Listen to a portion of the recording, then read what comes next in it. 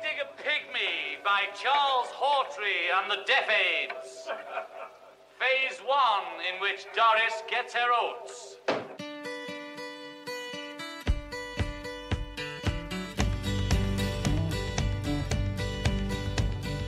Two of us riding nowhere, spending someone's hard-earned pay. You and me Sunday driving, not arriving on our way back home. We're on our way home. We're on our way home. We're going home.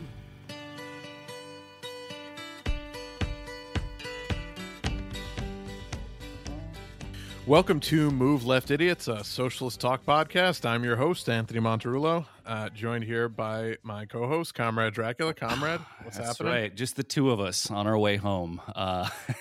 Two lads podcasting about... Two lads trying to keep the band together, trying desperately to stop the inevitable, but knowing there's no way.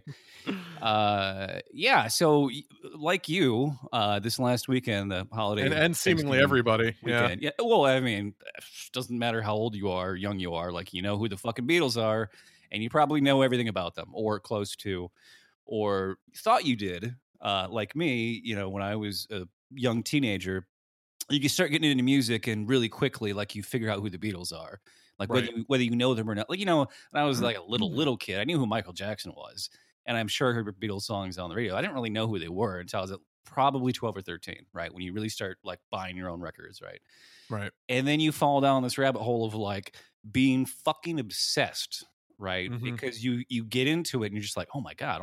And then, you know, later on you kind of, you know, you get through that and you get into, like, Led Zeppelin and fucking CCR and, like, you know, Steely Dan. Like, you go through the whole. You go from there, from all the people that they've basically, you know, created or influenced. Right. But well, yeah. And I was still, of course, into Nirvana and Pearl Jam, Soundgarden, all that shit. But, you know, we had a great revival of anti-authoritarian rock music in the early 90s that was over by 1995.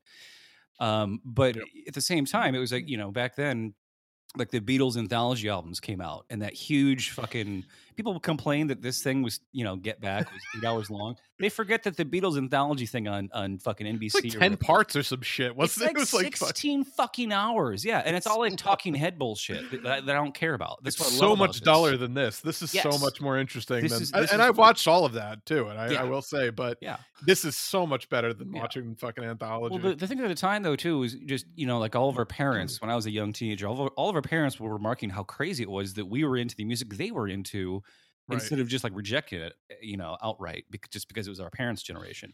And it's like, yeah, Mom, Dad, that's because your generation's musicians were the first generation to be real fucking high on drugs. Right. That's the reason why it holds up. So Right. Well, and I definitely early in, like, you know, maybe like 10, 11, 12 went through, like, oh, I don't really like the Beatles phase, because my stepdad was like the world's biggest, like, you know, has Beatle memorabilia all around. Right. It's just the shit you do. And then, like, when you actually start, like you said, getting into music and finding music for yourself, and you hear all of your favorite bands talking about how the Beatles were, like, the biggest influence. Who is that guy? Who is, like, the CEO of that tech startup in Silicon Valley that, like, would play Jimi Hendrix at all hours of the day on speakers in the entire office, and just, like, ruin Jimi Hendrix for that entire company? I never heard the story. Was it Steve Jobs? No, it was some other guy that, like, was like that. It was like, hey, I'm Oh, hip wow. and cool, and then, like, you know, ruined Right. Jimi Hendrix for everybody by forcing the entire company to listen to Jimi Hendrix every day. Yeah, all day. it's a lot like that when, you know, when I was young. But then, but no, and then, like you said, you get into them, and then I also got super obsessed and, like, read a bunch of Beatles biography, which is why this was such a revelation to me, because Yes. you know, I read a lot of Beatles biographies when I was younger, and you get a certain mental image of all of these events unfolding, right? And, you know, you see a movie like Let It Be, the original 1970 film that was using the same footage as Get Back, which I mean, you couldn't even like, you know, other than matching up the scenes, it's just a completely different film. So you get a complete. I read one review that was like, the guy that actually shot this must have been so pissed off that they didn't want to go to Libya that he deliberately sabotaged his own film by not showing all the fucking shit he had in the can. I mean, it's unbelievable. That whole movie is just a fucking bland, dour. You would think that they were ready to kill each other those entire sessions. And you watch Get Back, you watch the 7 hours of Get Back, and you're like, oh no, these guys are like the best friends in the world. And they're, there's definitely some strain, but like it's a mostly really joyous documentary. Like I really got a completely incorrect perception of the recording of Let It Be from right.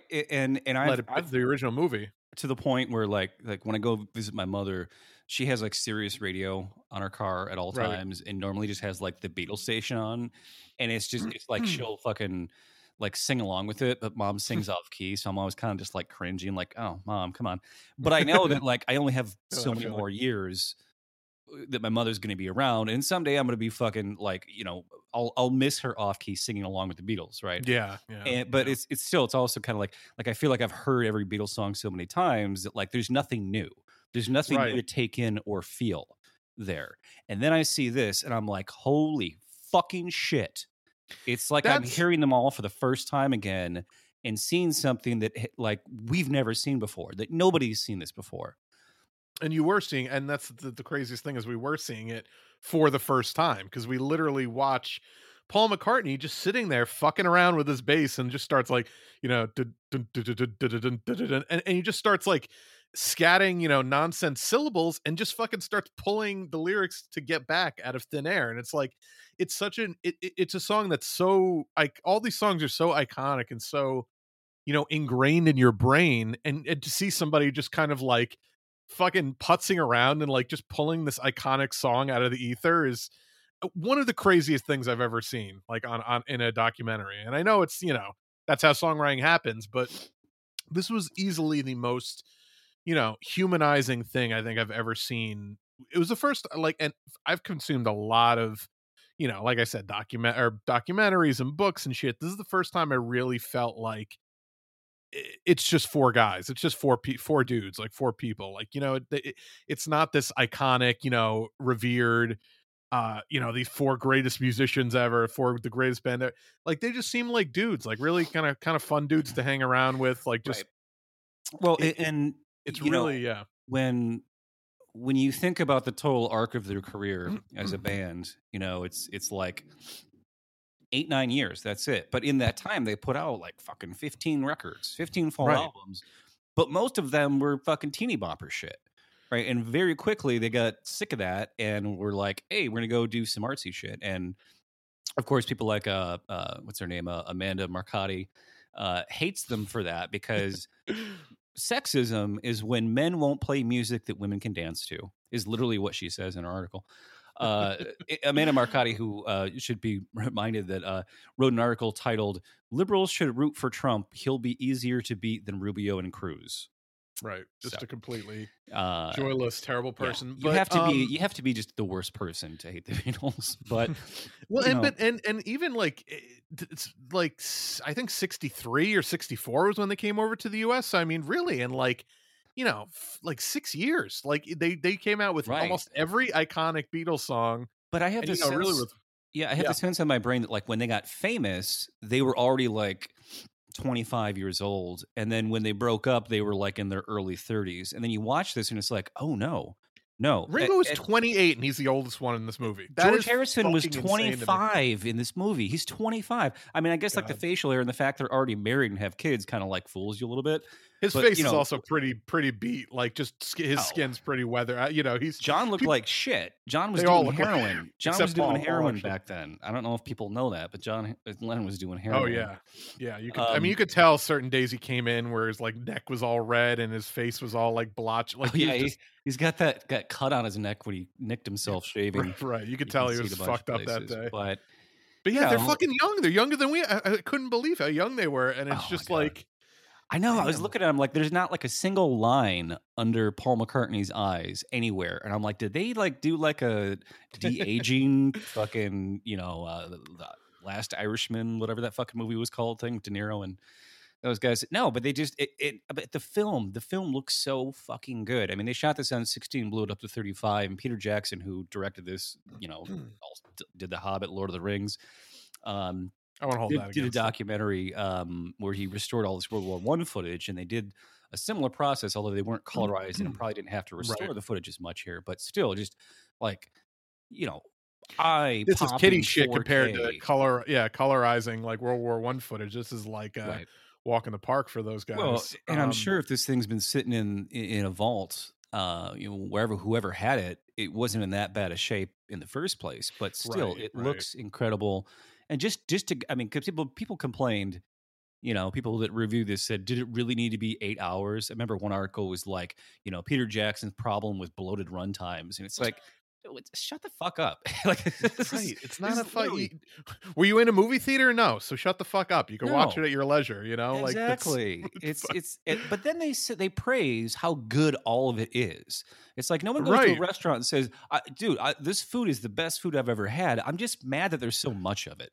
Nobody fucking says that. Wrap it up, take it home, finish it later. That's the fucking you fucking idiot. And there's so much here that you would never want to leave out. He said in interviews, I'm like, I don't want this to go back into a vault for another 50 years and have people not see it. Right. Because you're not going to see what I've seen.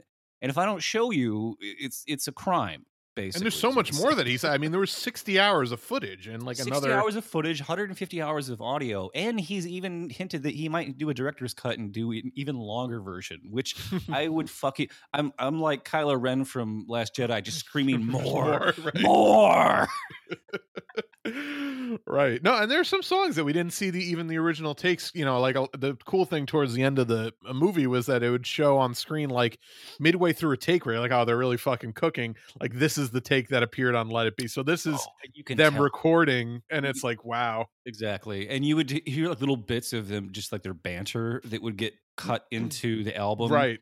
That you're like, hey, that's, I'm like the fucking Once Upon a Time in Hollywood meme of, when he's pointing at the screen. Like, I'd be like, literally, I'd be on the edge of my couch, just like pointing at the screen, like, that's the thing from the thing. I recognize that. Right. I understood that reference.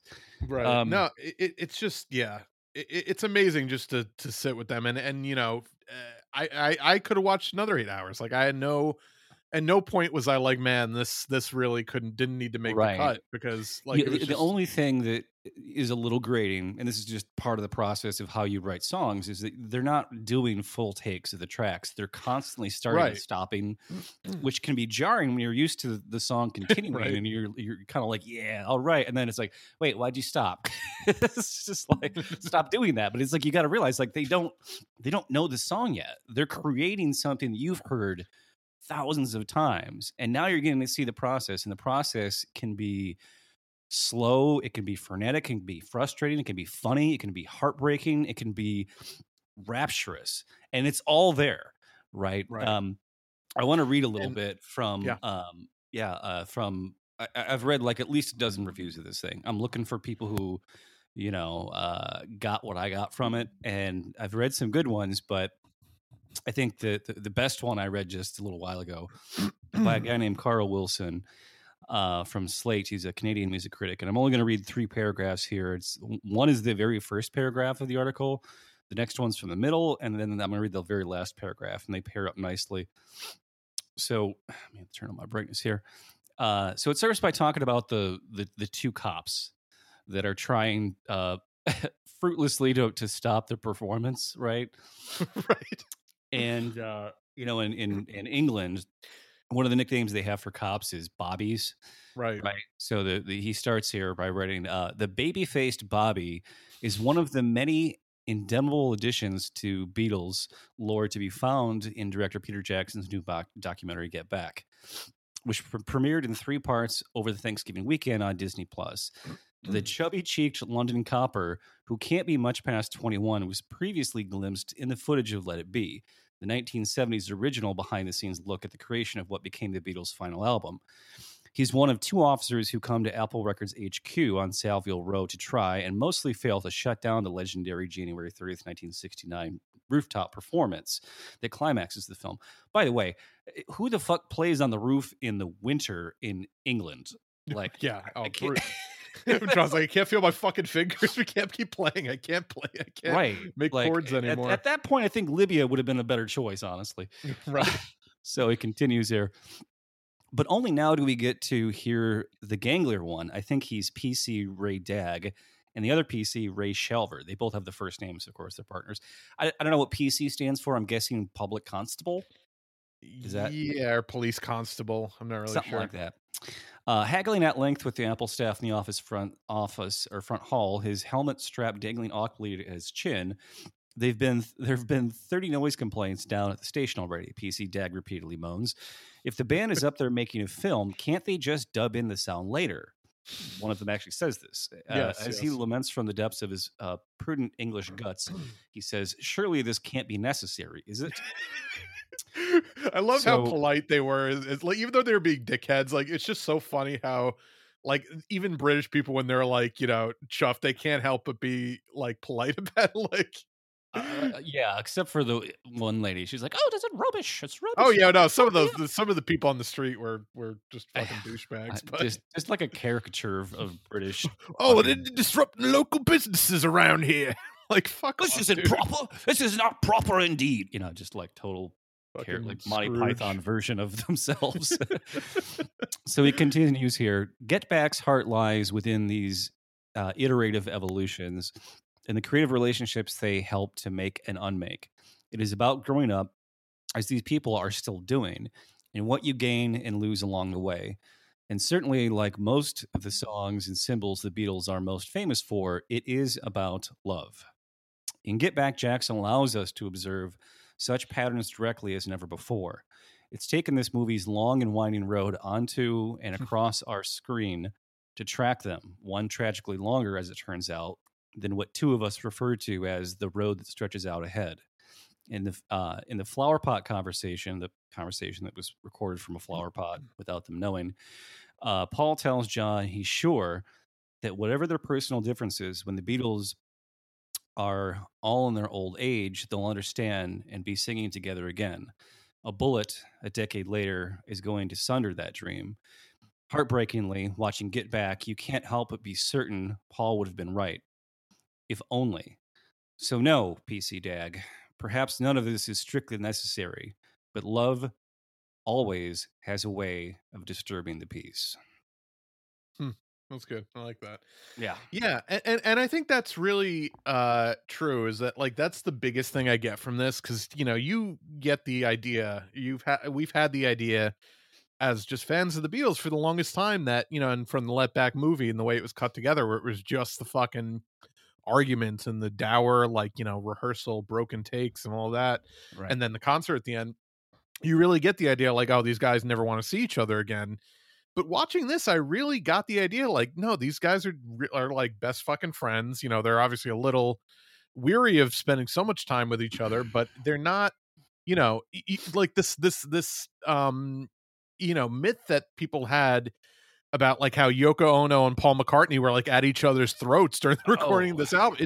It couldn't be, and the whole myth of Yoko breaking up the Beatles in general, I think, can finally they even be put joke to bed about after it. the Paul fucking jokes about it. Like, oh, a bunch of lads are gonna be sitting around in 50 years saying Yoko broke the Beatles up because he sat on an amp. It's like, yeah, that's literally what fucking people did. Talk about waiting to like 50 years to be vindicated for something you never did. Jesus. Yeah, and you see how much they like enjoy the fact. Like, there's even a point where somebody says something, like makes a. It wasn't one of the band members, but somebody says something about Yoko always being there, and Paul like defends the fact that she's there. He's Linda, like, yeah, who am I to, like, they love each other. What am I gonna say? Basically? Linda's there, and in the third part, Paul, who has not yet married Linda, the Heather, her 8-year-old daughter, who is not Paul's actual blood Linda's daughter, first marriage, is just having a fucking ball, And I tweeted this out. I was like, I tweeted out a picture of Ringo looking down at Heather McCartney, saying, finally learning who actually adorably broke up the Beatles. Oh yeah, no, and she was great. She was, fucking running around and like sitting on top of his neck as he's trying to record, like, a song. Oh, I love when she's great. like, she's trying to sing like Yoko by just like screaming into the microphone. And Right. Paul even, or no, is it John? John or Paul even says like yells out Yoko's name, like, indicating the kids picking up on Right. it. So yeah, Well, I right. mean Black Girl City.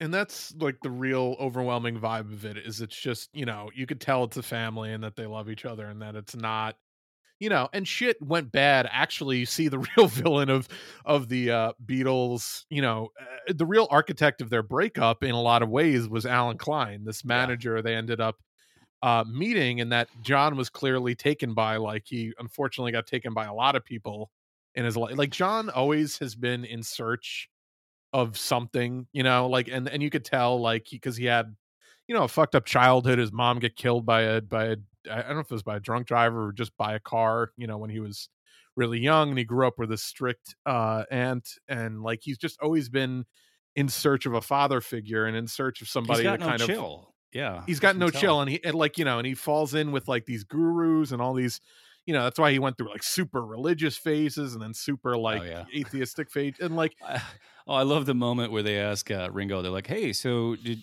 you like that trip to India?" And he says, "Not really." no, not really. Um, Ringo but is he's such like he is the audience in that I movie. know. He's just so like over it, but just like total chill, like complete chill. I know they're having that he's 20-minute discussion about like, oh, should we go up to? Oh, I don't know if we should go up to the. And everyone's like, oh, God, go up to the roof. I They're want to all go up to the roof, and that's it. I love it. I love how Ringo fucking decided it. He's just like overruled. We're going up into the roof. right. It's fucking great. And we but gotta no, we gotta mention Billy Preston too, because well, yeah, god but damn, I want to. Before we get to him, though, I do want to yeah, mention Alan Klein because people may not realize, but like this is the first they capture in Get Back how John met with him seemingly in secret. Like he basically like invited John over his house and talked to him for 6 hours and really kind of like wormed his way in there.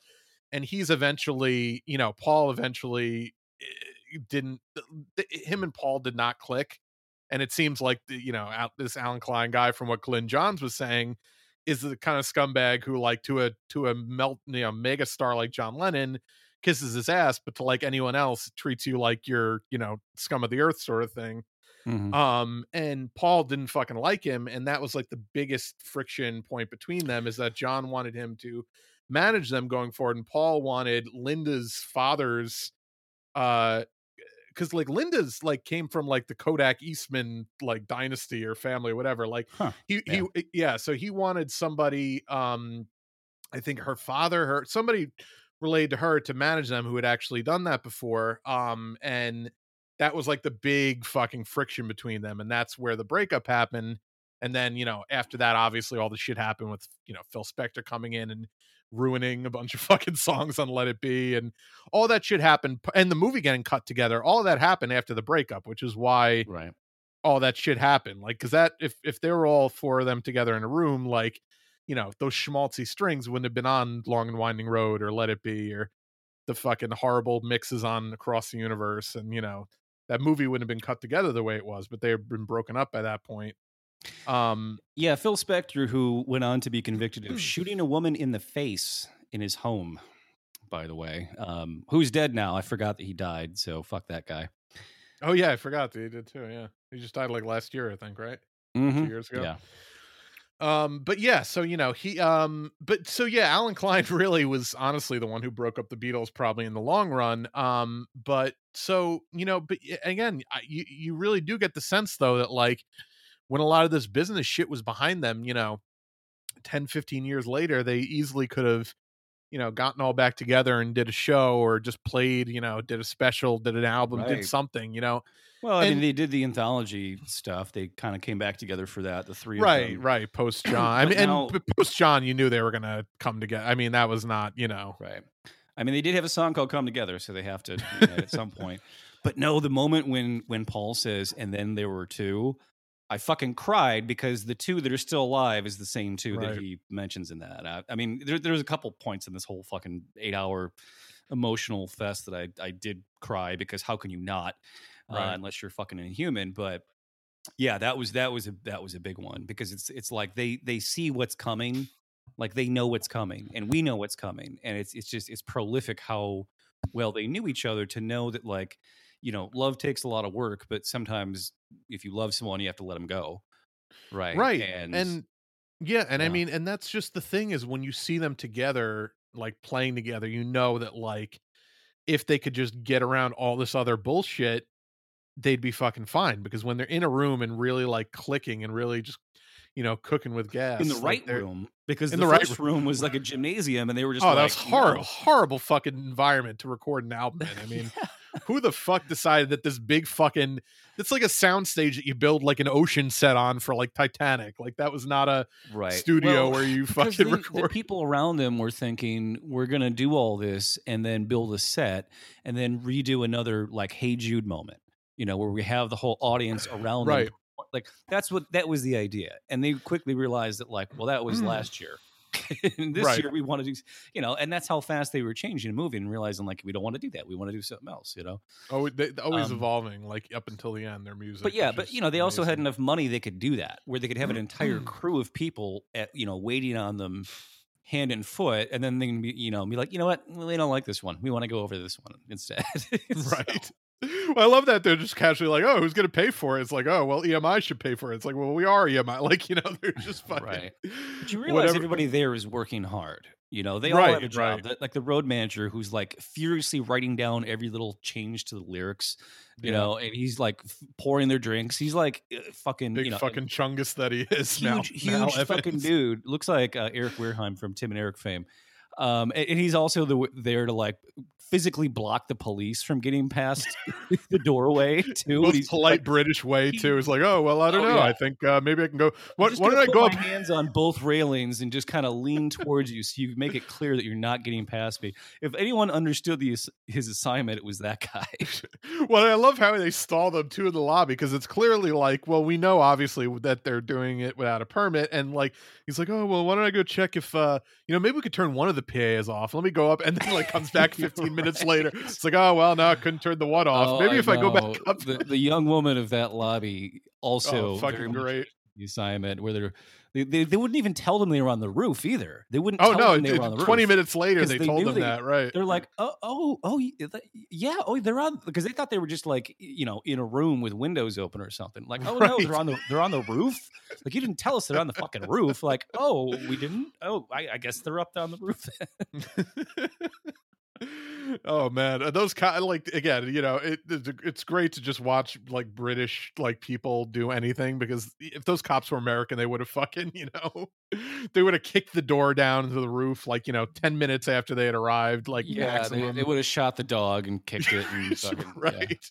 Shot the Ugh. receptionist, like just fucking. But no, so I took some notes, so I do want to get into some stuff. Yeah, you mentioned Billy Preston, and he really fucking saved the film, but also saved the album, because they were in a bit of a rut creatively, even if they weren't at each other's throats as much as like the original Let It Be film had us led us to believe. They couldn't get it together. Like you'd watch them do takes of shit, and it just wasn't fucking clicking. Of Get Back and of Two of Us, and it just was like not there, and you're like, this just sounds like shit. Well, And everyone's talked about how, like, the elusive fifth Beatle, right? And the fifth Beatle Right. has been many different people at different times, but nobody's been the fifth Beatle as much as Billy Preston was. And right. I knew how important he was to this album before I saw this, but I didn't expect it to be such like a visual night and day difference, where Right. these songs just came to life in a different way. And the way that they're, as a band, behaving towards each other changed too. And part of that could just be like, well, couples are arguing and then company comes over and they act perfectly, right? There's a little bit of that factor, I'm sure. But also just like they didn't plan for this. He just showed up one day and was like, hey, how's it Right. going? And They're sat like, in "Hey, with can we, them. And it was such a profound change in the direction of the music and the mood in the studio that John Lennon bought him out of his current contract in order to sign him onto Apple Records so he could be on Right. the fucking album. And he even continued and like had his own like solo contract to continue Wait, so- recording with Apple Records after that, which is crazy. Like I that's didn't just know like, he wrote that song "Nothing from Nothing," which I didn't even fucking know, but I went to look at it. That "Nothing from Nothing Means Nothing" song. That's Billy Preston. Like I've heard that song a million times. I had no idea Yeah. That was a Billy Preston original, and yeah, it's fucking. And he's only so good, though. 23. He's 23 Wow. years old, and he's already played with Ray Charles, I think. Ray Charles and somebody else who was huge. I don't want to say James Brown. It was somebody I else. thought it was that Stevie really big. Wonder, but I think it was Stevie Wonder. I think you're right. Right. Yeah. But yeah, I mean, and it's just, and again, that's another thing where, you've seen him in the performances from the rooftop concert, which everyone's seen, whether you've seen Let It Be or not, the original movie. And you just know him from those, like, oh yeah, that's that guy that sat in with them on that. And I do remember like a line in one of the Beatles biographies about like, oh, well, how, everyone was on their best behavior once Billy showed up. But again, it's just so black and white. And when you actually see like his introduction into the dynamic and you see that it's like genuinely just lifts everyone's spirits and they really start to fucking, it's just amazing how all the songs Right. start clicking. I mean, they were talking about him earlier in the movie, like when they were just bullshitting about like, we could really use an extra player in here because, I gotta who's gonna play bass on this song? I have to play piano, like, on one of Right. Paul's songs. And it's like, I guess I'll do bass, Harrison or whatever. And it's just, they were trying to play him live and it just wasn't fucking clicking. And it's just amazing the fucking difference. Well, light and the switch whole goes reason why they were famous in the first place is they're playing American blues songs. So they were like many English acts in the 60s. They were getting rich off of the things that poor black people created musically. So to, actually have a black American come and play on the record kind of makes sense. I mean, they are basically lifting from, but it's just amazing to see their faces, how happy they all were at that moment, or from the moments going forward once he starts playing with them. And he's fucking beaming too, because he's like, holy shit, I'm playing with the fucking Beatles. Right. So You it's can tell he's like that marking out respect the goes entire both time, right? ways. Yeah. Yeah. But yeah, it's remarkable. And again, you mentioned liner notes. You read all this shit and it's not real until you're sitting down for hour after hour with these people and they become real. You feel like you know them and you're just like, oh my God, this was like, what else exists that we haven't seen yet? Right. I don't know I how would love to see anyone this could for all of watch their other this late albums, and not want to continue it. I don't want this to end. I want it to keep. I mean, I understand how they had their different careers and went in different directions, and they all made great stuff, but it was never. I mean, you can say George has some songs that were better than songs that were the Beatles did. That's fine, but like they were never they better never than when they were together. and That's a fact. and it's amazing because you could see how prolific McCartney was. I mean, and I said this to you the other day when I was watching. I was like, he just is like he would have been a fucking composer, like in like the 1800s or whatever. He just has this composer's brain. Like he's got this savant brain for music composition because you could hear him like just when he's little things where you think like, oh yeah, Get Back's a simple song, but then you hear him going, all right, John, so here, go low in this part, and then here, Ringo, do this fill, like do doom, and then like all he hears everything in his fucking head and puts it together. And he doesn't read sheet music, which is fucking incredible. None of them read sheet music, which is always an inspiration to me because I never bothered to learn fucking sheet music when I was learning to play guitar. Yet they can create these amazing, just by humming them and like tapping it out and fucking, Well, some of them could. Some of them need a little bit more help. One of my favorite scene. My favorite scene is from the beginning of episode 3. Beginning of episode 3 when Ringo's trying to play the piano. Right. And Ringo's a really good drummer, but he can't sing and he doesn't understand notes very well. And everyone's kind of like chuckling at him, like not taking it seriously. And George comes over and takes it very seriously and tries to help him and is trying to teach him different notes and chords. And it's just like you can tell that Ringo's like very like he looks vulnerable in that moment.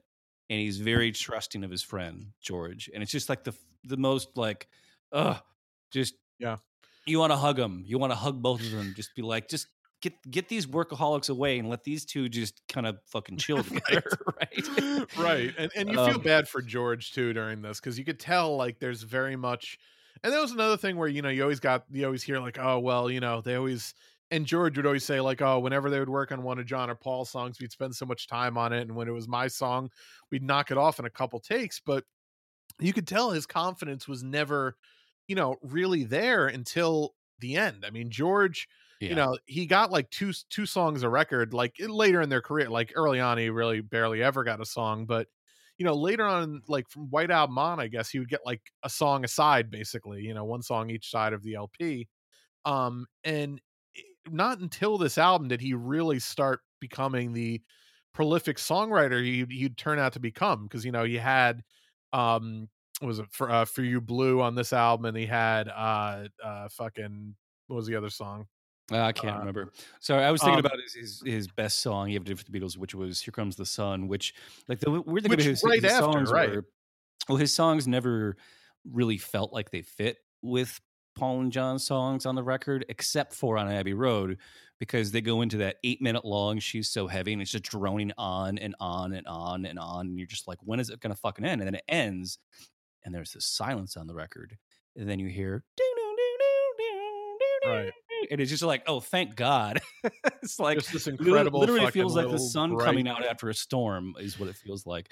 and Um, something on that record, like, which, his two best songs he's ever written, where he wrote probably in the cycle of this album, because he plays a real proto version of something with them that's, not at all.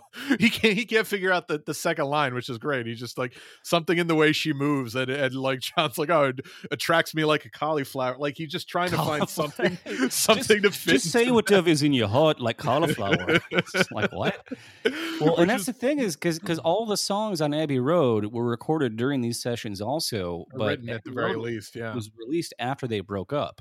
Right. So it was basically a Well, whole so record of B-sides, or not B-sides, but unreleased tracks. So like we got like barely any footage of them recording everything that's on Abbey Road. So there could be a whole nother 8 hours worth So of they wrote. footage. So from what I understand, they wrote a lot of Abbey Road and recorded some of it during the Let It Be sessions, but they actually did come together again to record and then finalize Abbey Road. So this wasn't even their Did last they? album. Okay. Yeah. All right. Well, But that would Let It it Be would came follow. out later because of the litigation and because of the movie being tied up and Right. all the production around the project of Let It Be. Are we going to make this a TV show? Are we going to make this a movie? Like, so I think that's the reason that came out later, even though it was recorded prior to Abbey Road. They actually did come together again, and apparently the recording sessions for Abbey Road were a lot less contentious than the Let It Be sessions, which again is why I always thought Let It Be had a very contentious recording, but you don't get that sense at all when you actually watch Right. it. So Abbey Road must have just been them being like, all right, guys, this is probably the last one. Let's just fucking have fun with it. And you get some of their best fucking songs ever on Abbey Road. You get, Oh yeah. you know, I love the medleys. All the medleys on the that medley, album are the great. whole side too is that fucking great medley of all the little like minute and a half, Mean Mr. Mustard, Polythene Pam, Right. Golden Slumbers came into the bathroom window. But you also get Oh Darling, which is maybe McCartney's one of his best songs, by at least one of my favorite I've songs. never of been a his. fan of that one. I think it's the tone on the guitar always was kind of jarring to me, but Honestly, that should it's have been a John song. Like he should have, like that should have been the one song that Paul wrote where he's like, you know what, this is like a Lennon song vocally. Like that right. probably would have worked better as a Lennon song, You even though just he fucking reminded sang me. his ass off. You just reminded me of the old '90s SNL sketch where it's Chris Farley doing his like talk show Remember, yeah. interviewing Paul McCartney. He's all nervous, and he's like, so you remember when you sung that in the end the love you make is equal to the love you take? Did you mean that? And Paul's just like, yeah, I totally meant that. That was so such a fun cool. character. Chris Farley made him just like the extremely awkward interviewer. Just incredibly fanboy fucking. It interview. was such a great different character that he played most of the rest of the time, which was like over the top and screaming. He just did like such this great reserved, Hey, remember when you were in the Beatles? It was so cool. Oh, rest in Yeah, peace, Chris God. Farley and John. Lennon. Yeah, no. So just a couple of quick notes. So the roof, the craziest thing about it was how fucking like they were like, oh, I don't know if the roof is gonna hold everybody. It's pretty, the weight of everyone and all their instruments. And I'm thinking in my head like, it's a fucking roof. Like, what do you go up to the roof of like a a apartment building, and it's like a big cement thing, and then you see them on the roof, and I was like, I've never seen a roof that looked more rickety in my fucking life on a big building. It had It those like looked like those wood. boards. It was like a fucking pirate ship. Like, what the fuck? Yeah, I think those boards they put up there specifically for the concert so that You if think there so? was Okay. water, they wouldn't have cords and shit laying on the actual roof, that it would be Maybe. elevated a little bit. But the boards didn't look like they were even nailed down. They just No, looked they like they were weren't. laying. They were just like laying on top of something. George like steps on one at one point, and like the front end of it like flaps up. I was like, oh fuck. Right. Well, and Fucking you kill notice themselves up there. there's no railing on the roof. They had to construct a railing out of like fucking whatever you like, bandstand type equipment, right? And the Yeah, very railings, makeshift. and people are leaning on it. I'm like, dude, you're gonna fucking that thing could go over the edge at any moment. Yeah.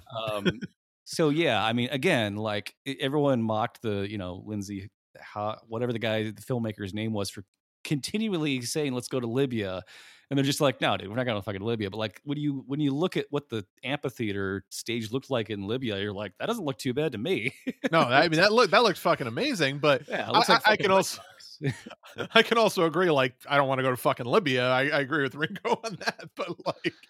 But no, yeah, you're right. Actually, that was the first thing I thought of, was like Red Rocks. That just amazing, Yeah. amazing backdrop to, to a concert sort of thing. Well, and then Love he to said see he a was show he was there. pitching an idea of like doing like a concert on a cruise ship. And George is like, that's insane. And it's like, that's like a thing now. That's like a fucking thing people will spend. Right, and it thousands wasn't of back dollars then at to- all.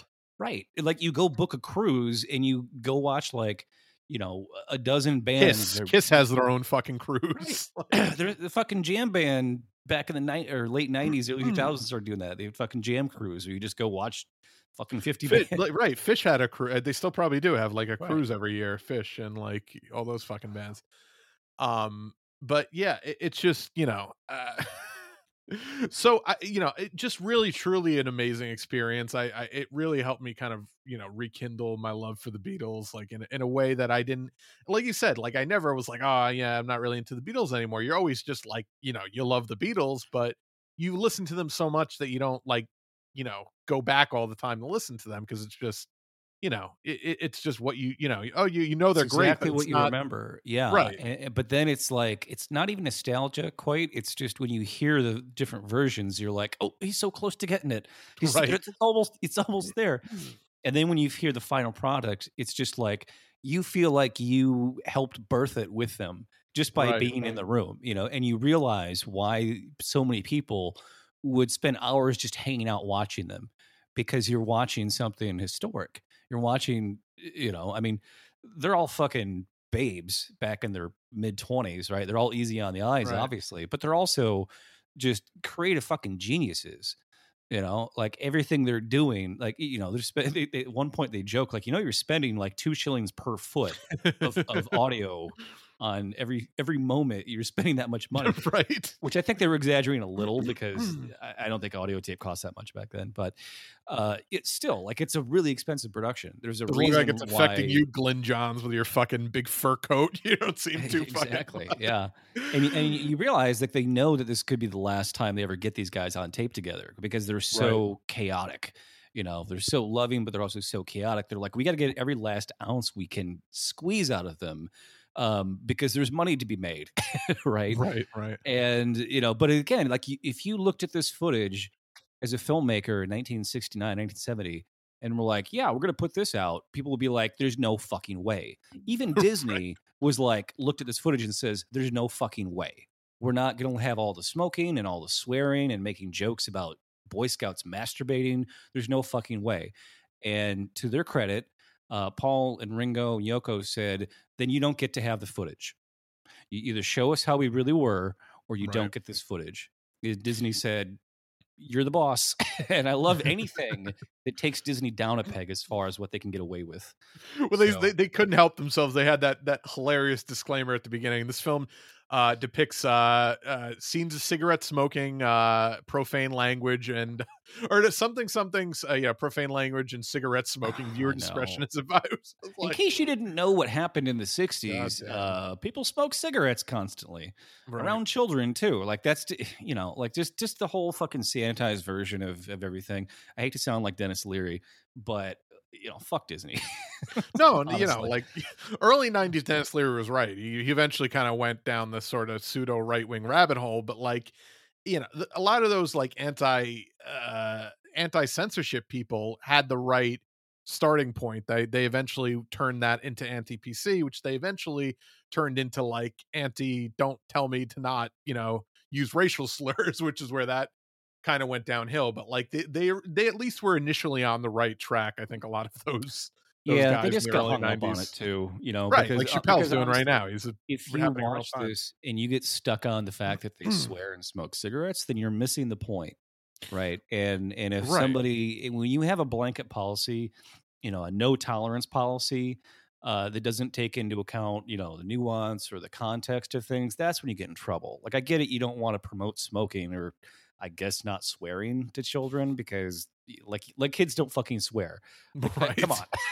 Like, Also, well, what kid is going to sit and watch a fucking 7.5 hour documentary about a bunch of guys sitting in a room like somebody who's not seriously. old enough to swear is not going to be interested in the fucking Beatles documentary anyway. Like that's like if you're too young to hear fucking profane language, you're probably not going to appreciate this movie anyway. Like, There's a great series on Netflix, appropriately hosted by Nicolas Cage, about oh yeah, I saw the that. I haven't history seen of it yet. swear words.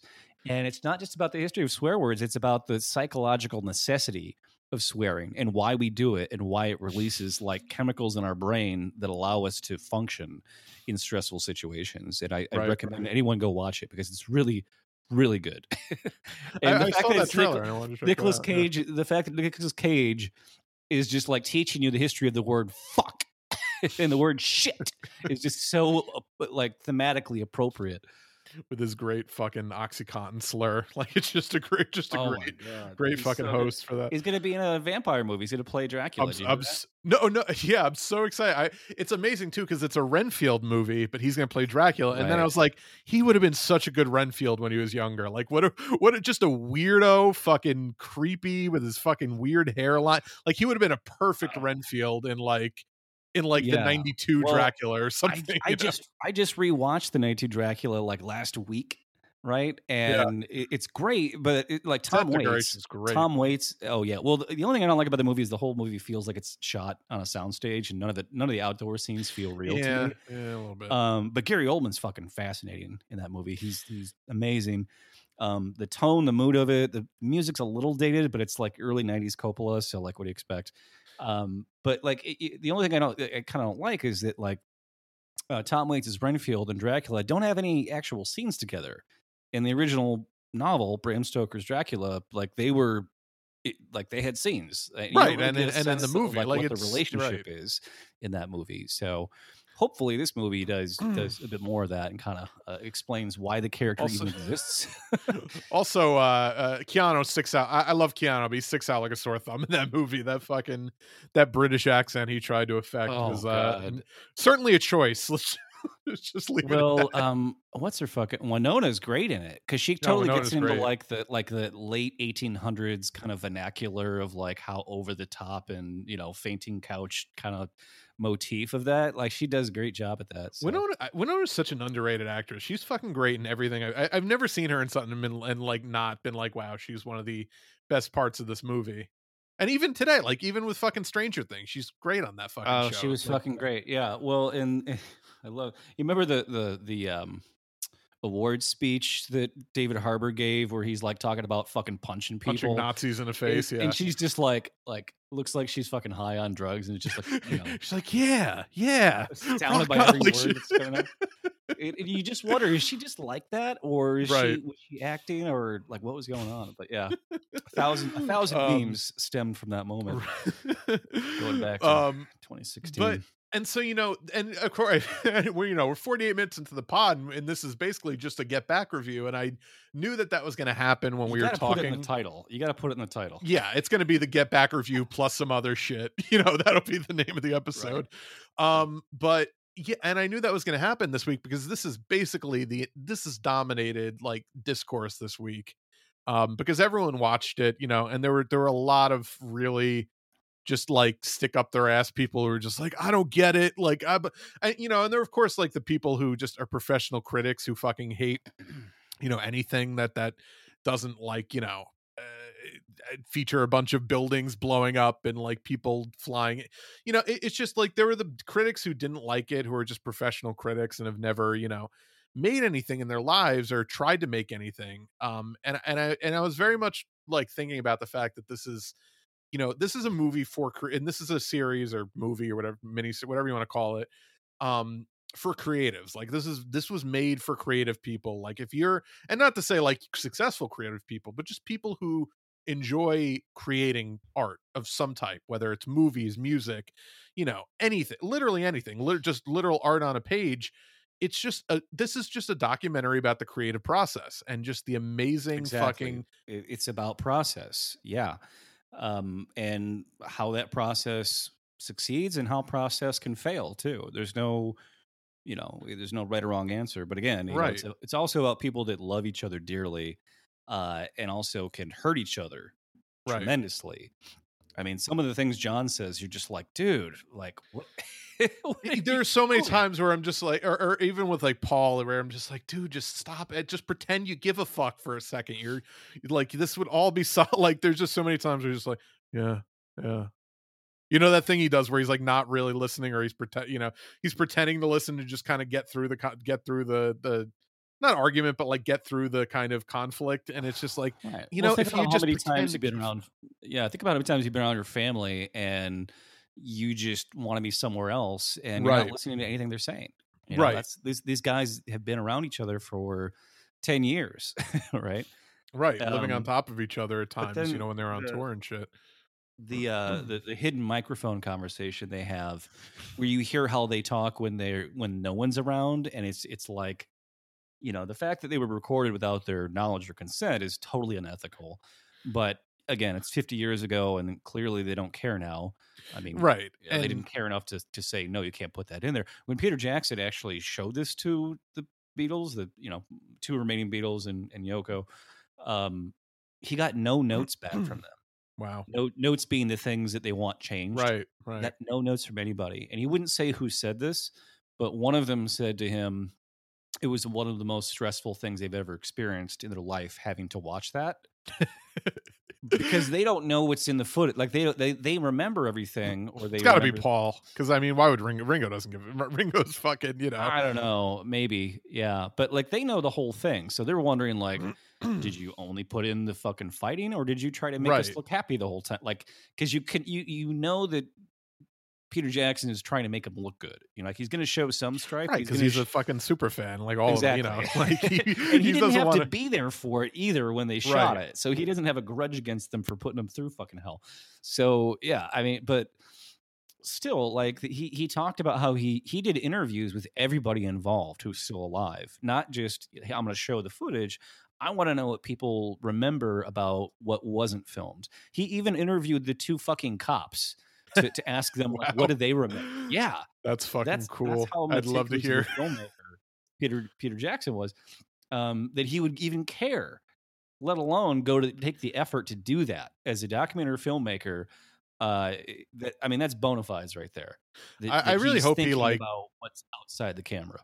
Right. And I'm glad, and like somebody made a, you know, mention the fact that you know, what a fucking great, you know, decision to not make this one of those documentaries where you have, you know, like Dave Grohl pop up and be like, oh yeah, man, I remember when Let It Be came, you know, like shit like that. Like, it's just what a great decision to not interview like anybody, including McCartney and Ringo.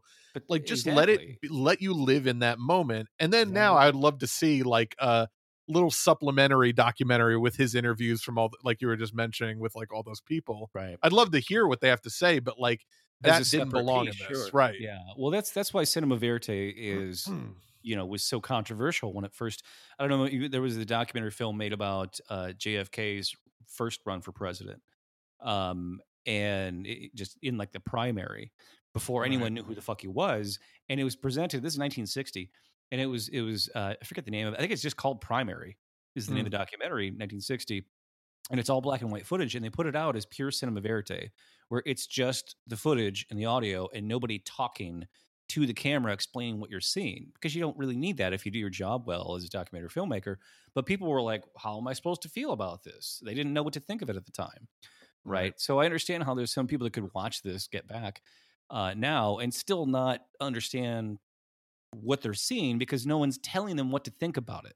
They have to just watch it and process it and pay attention. And you're probably gonna have to go back and watch it several times to catch it all, to understand everything that's happening. Whether you know the Beatles well or not. But I certainly plan to watch more of it again. I rewatched the last episode last night just so I could have it kind of be fresh in my mind. Right.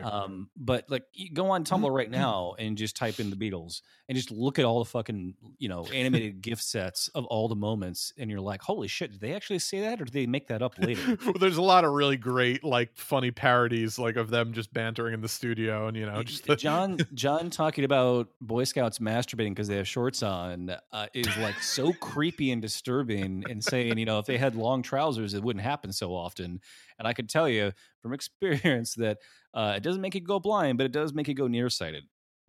It's just like, what the like, no wonder they thought this thing wasn't releasable, right? With shit like that.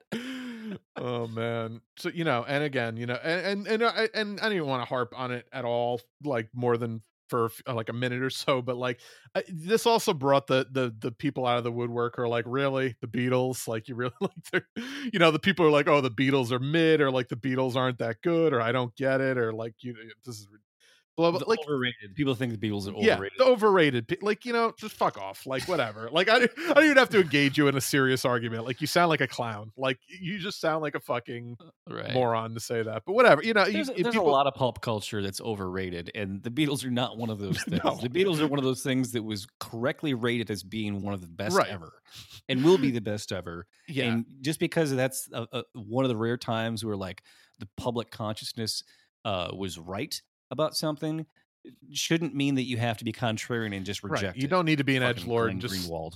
Right, exactly.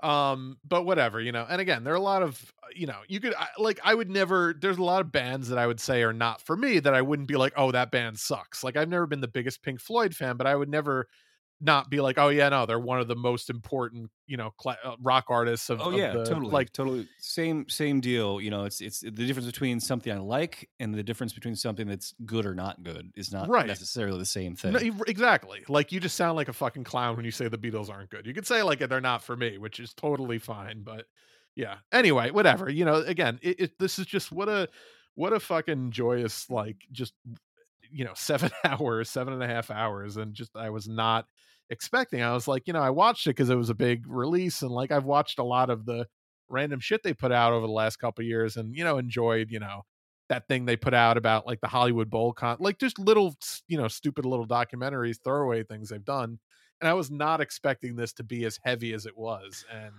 I can't fucking recommend this enough for anybody. You recommended it to to me, and I didn't even know about it, and I was like, what, Peter Jackson did a Beatles documentary? Like, did we really? Right, and I don't even like Peter. I don't even like the fucking Lord of the Rings movies. So again, I was not even predisposed to like, I like those movies once, but I'm not one of those people that rewatches them over and over. It's like, really? Well, that's another thing. Like, I don't think the Lord of the Rings movies suck. They just bored me to tears. So like, I fully get why people like them and why they were award winning, but like, not for me, But well, that was what I wondered. I was like, well, what more is there that I don't know? What do I need? Turned out quite a bit. More Beatles content, and then it starts, and I'm like, oh my god, they're just he's just dumping it. This is like WikiLeaks just dumping all the fucking secrets, and you're just like, oh my god, my government was doing what? We worked on it for 50 years, and they just tweeted it out. Like, yeah, and you realize why these guys were filming everything they could, right? Because deep down, they were like, this is, even if we can't release this, every moment here is gold, right? And I'm sure that they weren't just thinking about money. They were thinking about, like, this is a historic moment. We know these guys are going to break up. Their creative process is something that we wish more people could see, because this is not the media realm that existed on television. back in the late 60s. Everything was Right. very manicured. You still had look at the sitcoms back in the 60s and 50s. Like everything was, fucking Leave It to Beaver, Father Knows Best bullshit. Like that was Right. what you saw on television. When you see back that then. stuffiness around them, even like the Michael Lindsay Hogg, the director, like you just see that classic British stuffiness like trying to fucking assert itself, and it's just will not be fucking imposed on them, which is great. Yeah. But yeah, so again, I can't recommend it enough. I know this wasn't even technically a movie left review, but 5 out of 5 Hammer and Sickles all day for me. Oh yeah, same. Um, I cannot recommend this enough. I got to figure out how to get my mom to watch it because she has she doesn't have like smart devices, right? she's got a fucking like basic rural ass Spectrum cable, and I gave her my Netflix password, and she hasn't watched a single thing on it. Right, so I know that I'm gonna have to like make her come You'll have visit to me visit in or Chicago something, right? right. But she's got to see it because this would. She'll love it if she's a fucking like any Beatles fan is gonna love the shit out of this. She's gonna love this. Yeah, I just gotta plan it out months ahead of time when she's gonna visit and have a bunch of red wine on deck and just box of tissues for when she starts crying and I start crying. Because this like runs the gamut of every emotion you could possibly have about music, about people, about families, about love, about children, about the era, the zeitgeist of the 60s. It's perfect. And it was one of these things where I was like, I didn't know how much I needed this. It's like a hole in your life you didn't know needed filling. Right. Absolutely. Or fixing, since we're talking about the Beatles. Right. It's like you go to therapy and you're like, I don't need a therapist in half an hour, and you're just like, oh my God, when can I come see you again? Right.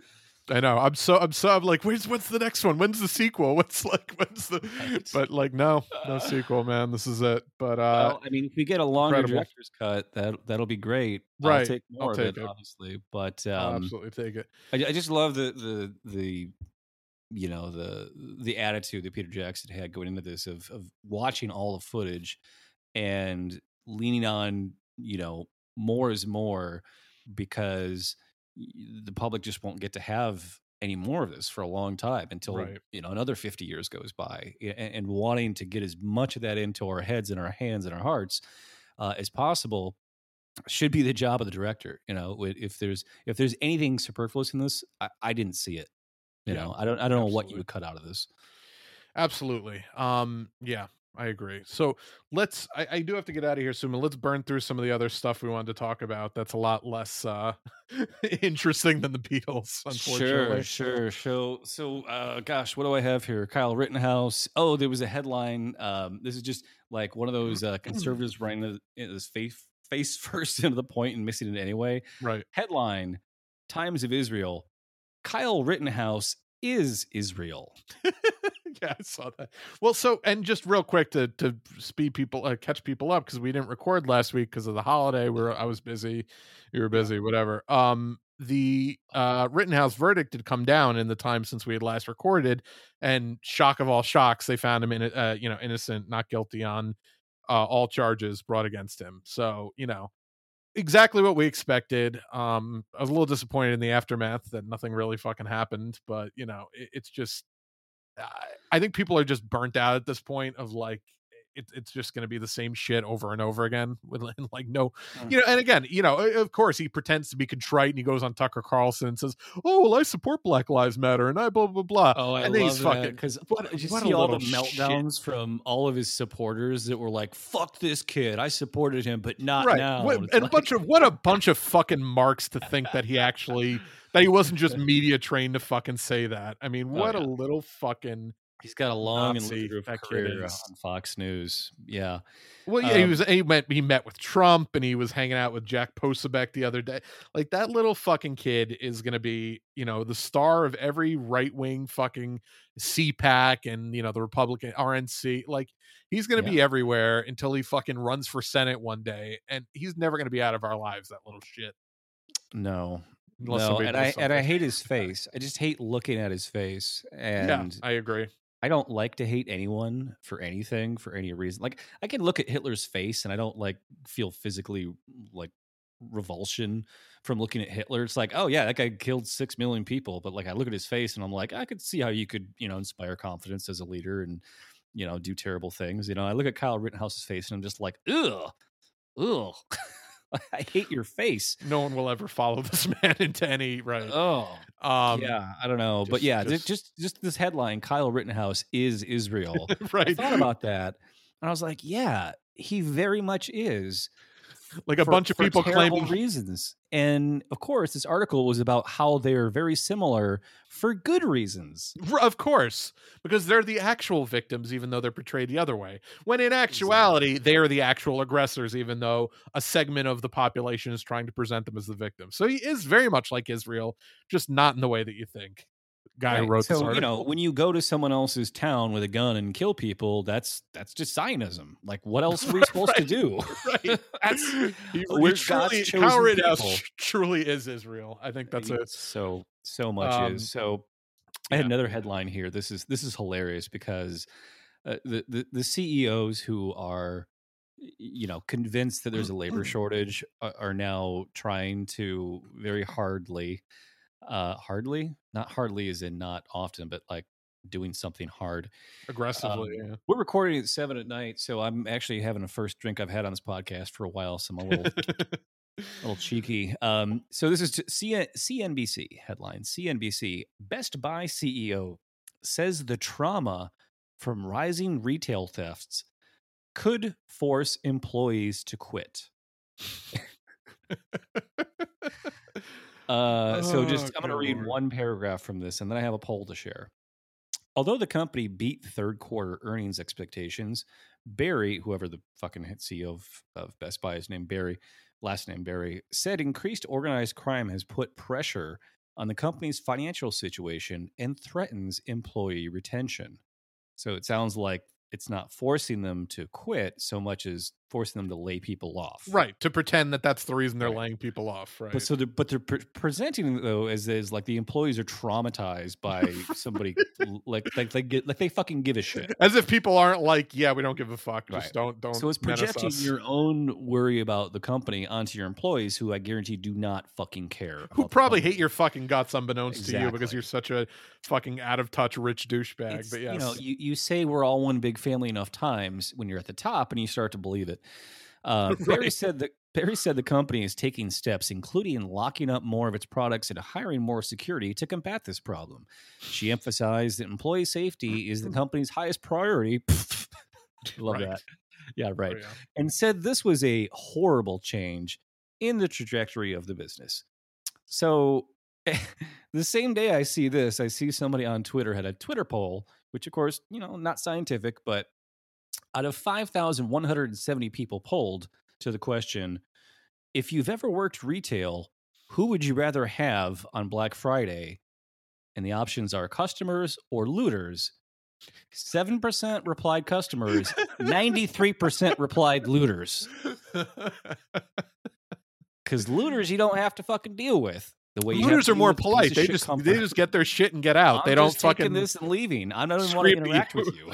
They don't scream at you about why there are no PS5s left. Like they just fucking take them and leave. Like they know the reason why there's no PS5 because they just took it and walked out. Why isn't there a PS5? Oh, that guy took it. Well, what are you going to do about it? Not a damn thing. Oh, they made they made 1,000 of them and they're circling the fucking port in Long Beach right now. Like, what the fuck do you want? Oh, yeah. Swim out and get one if you'd like one. But yeah, that's fucking great. That's hilarious to me. And I posted that, like the two things side by side on our Twitter page, but oh gosh, I also wanted to mention this Waukesha, Wisconsin. I don't know how to say it, the word Waukesha. They say everything weird, I don't know. This guy, this is like a thing with protesters that we've been increasingly worried about is people just using their car to drive into a crowd of protesters to kill them. Yeah. Right. It started with the thing in Tennessee, guy, perfect car for fucking right-wing neo-Nazi fascist. Charlottesville, wasn't that the Charlottesville? First?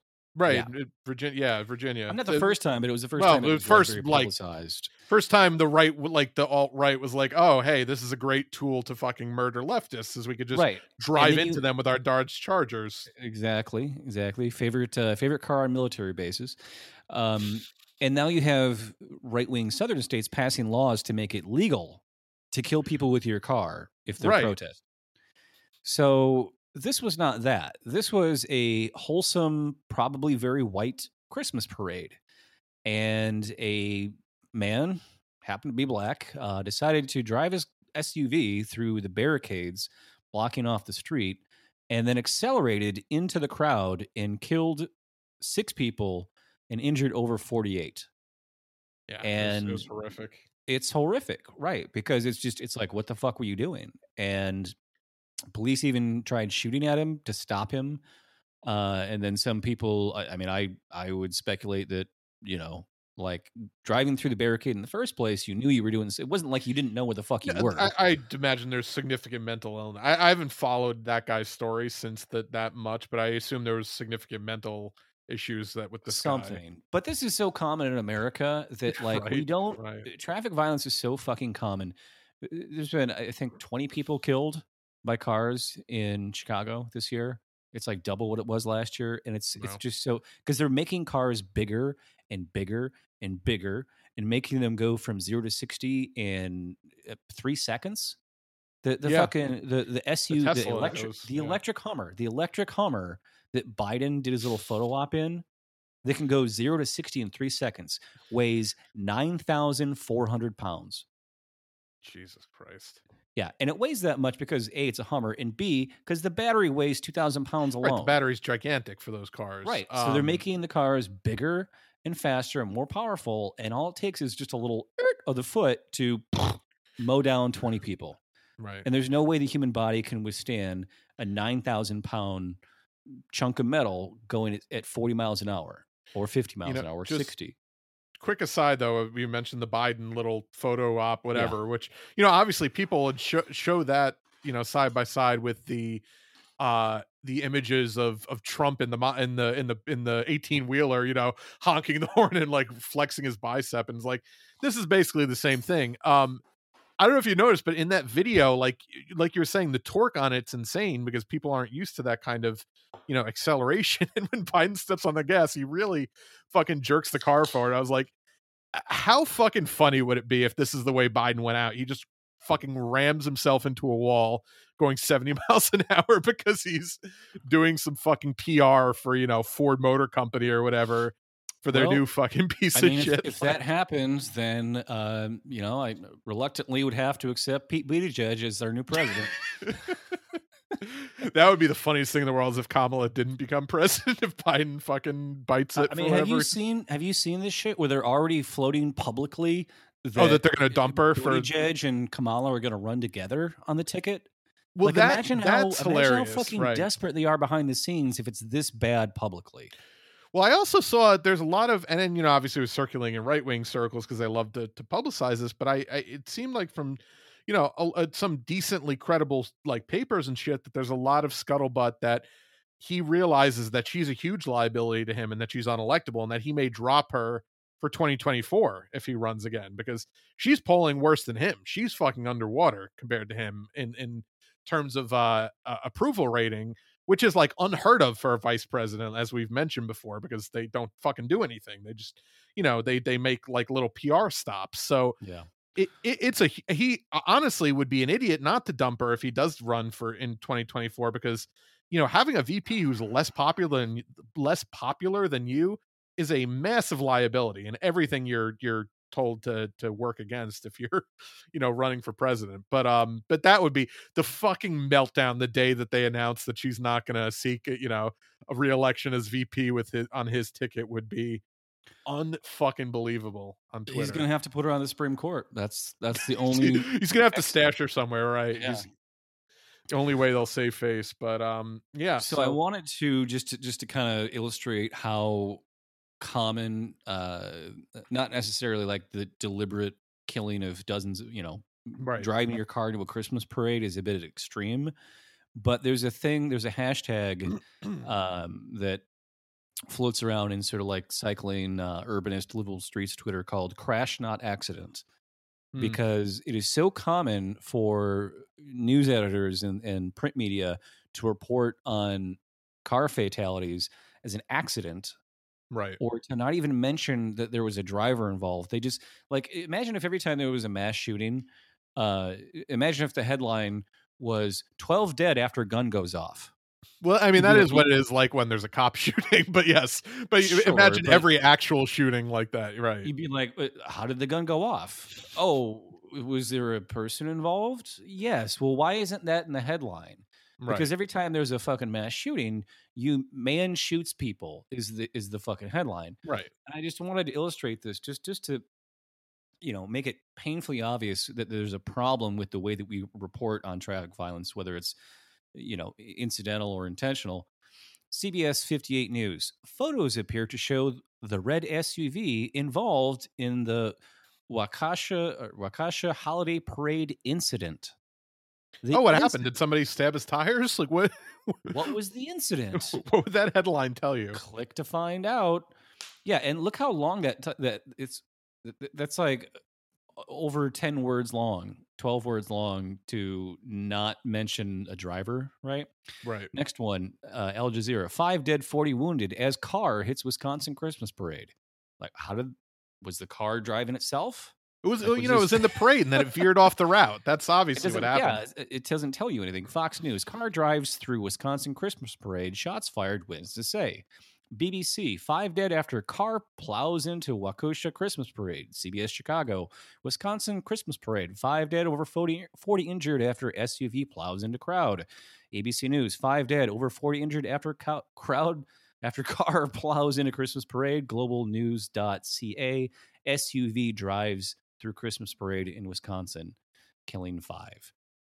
Only the New York Times I saw got it right, and their headline was 5 dead after driver plows SUV into holiday parade.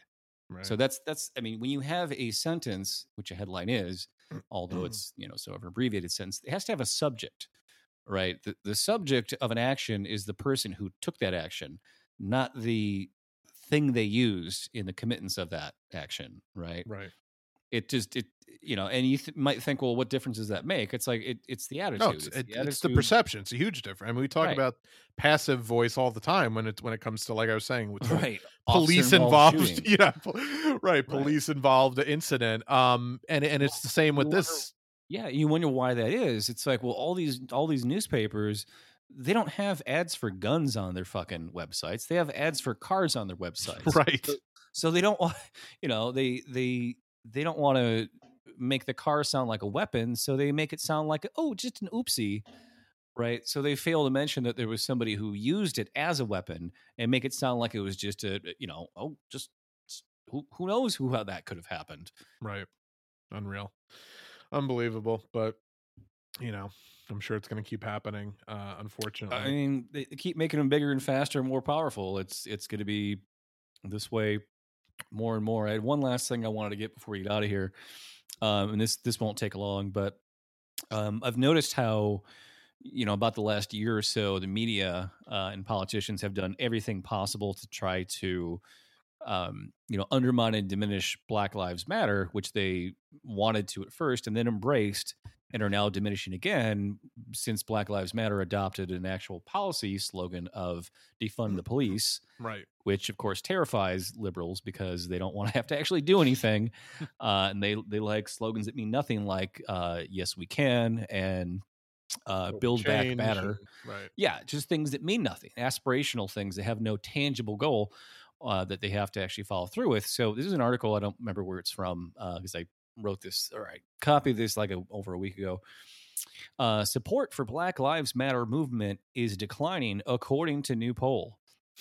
And read here a little bit. According to a national poll conducted by Civics, a nonpartisan online survey affiliated with the progressive media group Daily Kos,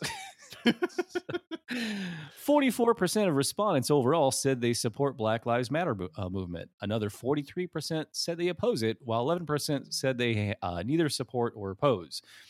According to the poll, support for Black Lives Matter for the Black Lives Matter movement peaked in June 2020 at 52%, a month after George Floyd was killed. While 82% of Black respondents said they support the Black Lives Matter movement, 53% of white respondents said they opposed the movement, rejecting a pattern of public opinion when it comes to racial justice movements, said Vita Robertson, the director of the Center for Critical Race Studies at the University of Houston downtown.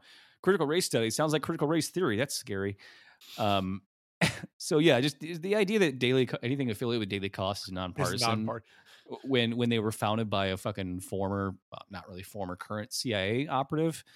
Right, and massive shit lip. Did you remember the fucking meltdowns he would have in the primaries when he would put polls up and Bernie would win every single one? So he started making you like register for his website to vote in one of his polls. Oh yeah, that's the nonpartisan fucking. That site is a great barometer of what professional middle class liberals think about a subject and what they're being told to think about a subject at any given time. Those are the people that vote in that poll. Like that's the only people that vote in that poll. So, I mean, the weird thing was that, if you looked at the demographics of this poll, it was definitely, a difference based on race, but it was also a difference based on age, right? Where younger Black people overwhelmingly supported it, and it was only like very, very old Black people that were opposed. So this is just a couple of the the breakdowns here. Demographically, Black people aged 18 to 65 were 81% to 84% in support. Black non-college, college grad, and post-grad were all tied at about 82 to 83%. Black males support Black Lives Matter at 79%. Black females 85%. So a little bit of difference. I'm sure moms are probably more worried than dads apparently. Right. Black Democrats 88%. Black independents, 64%. Black Republicans, 14%. Oh man. Gotta hand it to Black Republicans. Those 14% too. I mean, Emily is not going to be happy when she hears about that. That's all I'll say about that. Black Lives Matter if you're married to one, but beyond that, do not care. But my favorite, white Republicans, 3%. Right, of course. Like comical. What an interesting Comical. 3% that's got to be. I'd love to pick their brains. But oh yeah, just like the schism of like, well, I hate everything about Black people, but I guess I draw the line at like outright murdering them. Right. So yeah. Oh man. Fuck. Well, it's probably like a school principal, like a vice principal of like a middle school. Is your white Republican 3% that supports Black Lives Matter? Who really likes that nice little black kid who says hi to him every morning in the hallway before he goes into his office. That's right. That's the accounting for it. All right. Well, I think that pretty much wraps us up for this week. Obviously, this turned into mainly just a review of Get Back, but that's kind of what was happening this week anyway. So that makes sense. Again, highly recommend it. If you want to support the podcast, rate, review, and subscribe wherever you get your podcasts. Follow us on SoundCloud, soundcloud.com/moveleft, facebook.com/movelefidiots, Patreon at patreon.com/moveleft. I am on Twitter at move_left. And I'm on Twitter at BikeSlay. Yeah, see you next week. Jojo was a man who thought he was a loner, but he knew it couldn't last. Jojo lived his home in Tucson, Arizona, or some California grass. Get back, get back, get back to where you once belonged. Get back, get back, get back to where you once belonged.